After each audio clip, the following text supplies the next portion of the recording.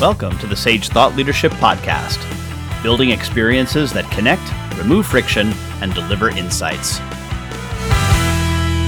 Well, hi everyone, and welcome to our podcast. I'm Ed Kless, and with me today is Tim Timberlake. Tim is the senior pastor of Celebration Church in Jacksonville, Florida, and Creedmoor, North Carolina. He is a gifted communicator and teacher who can communicate with people from all walks of life.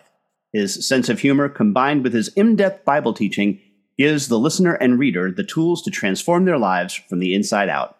Tim is a graduate of the Pista School of Ministry in Detroit, Michigan. He also takes pleasure in the small things and is an avid sports and popular thought leader. Welcome to the Sage Thought Leadership Podcast, Tim Timberlake. Thank you, Ed. It's an honor and a privilege to be on the podcast today. Well, first off, Tim, why do you do what you do? That's a great question. I think for me, the biggest inspiration is to infuse hope into humanity. And my desire is to try to pick up the broken pieces in people's lives and help them put them back together again. And so I consider myself to be an hope architect, someone that helps build hope in other people. Hope architect. I like that term. And you have a book out called The Art of Overcoming. Talk to me a little bit about that. So the art of overcoming was birthed out of a place of pain. And so typically speaking, when people write books, they either write it from a happy place or they write it from a painful place. And this book is written from a painful place, but not painful from the perspective of bad, painful from the perspective that pain has taught me so much. And I believe that when listened to, pain can be an incredible teacher. And so this book, The Art of Overcoming, really comes from that place. And so I have this saying in my life that I won't waste any crisis. If there's trauma, if there's crisis, if there's pain at any point in my life, I want it to teach me something. But I don't want it just to stay there, and I don't want to just stay there. I want it to propel me. I want it to push me. I want it to prosper me.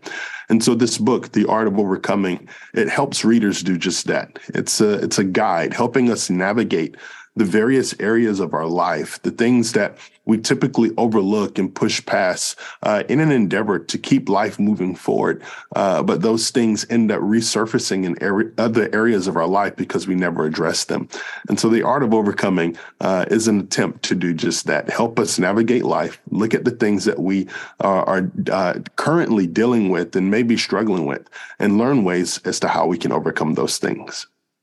And is part of it just even recognizing the situation? I mean, I think that's so much trouble for some people is once we can recognize it, then we can move on to perhaps correcting it or taking some sort of corrective action. But it's often difficult just to recognize it. Yeah, I think even before that, Ed, it's acknowledgement that it exists. Typically speaking, I do a lot of therapy and I do a lot of counseling for a lot of people. And the first step to getting people to start engaging in a process of healing and overcoming is acknowledgement, and to get beyond denial, to get beyond the fact that their life is not going in the direction that they anticipated and expected it to. And they don't have to lie to themselves anymore. And so once we get beyond that hurdle and acknowledge and accept, okay, there's a real problem here, and I do need to take some intentional steps to work beyond it, then, something that was meant to hurt us one time can hurt us a lifetime if we continue to relive that situation and that season over and over again. And so I think acknowledgement is a huge step in the right direction for overcoming. And what's so interesting is that this stuff can manifest itself in every or all aspects of your life. It could be something that was personal, but now you've brought that to, say, your office or something like that, and it kind of continues to bubble through. Absolutely. It resurfaces. It shows its head in different ways. And if we enter into a new season, but we bring the bricks from the house in the old season into the new one, we'll just remake the same house there.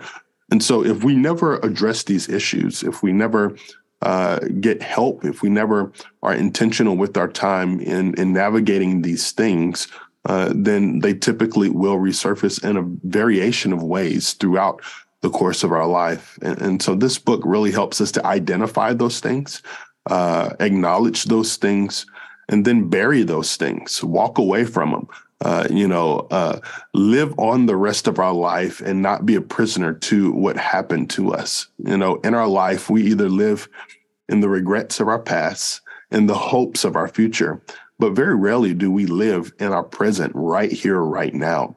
And so this book is an attempt to walk with us and navigate those waters and show the reader how important it is to get the most out of today.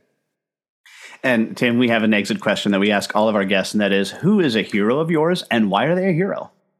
It's three parts. I think my father was a hero of mine. I saw him battle and overcome cancer, and he fought until the day that he transitioned from this life to the next. My mother is another hero of mine, seeing what she carried and seeing what she continues to carry and just her strength. And then my wife is an incredible hero of mine who has overcome so much and still, in the face of adversity, has shown such incredible resilience. And so those three are my biggest heroes.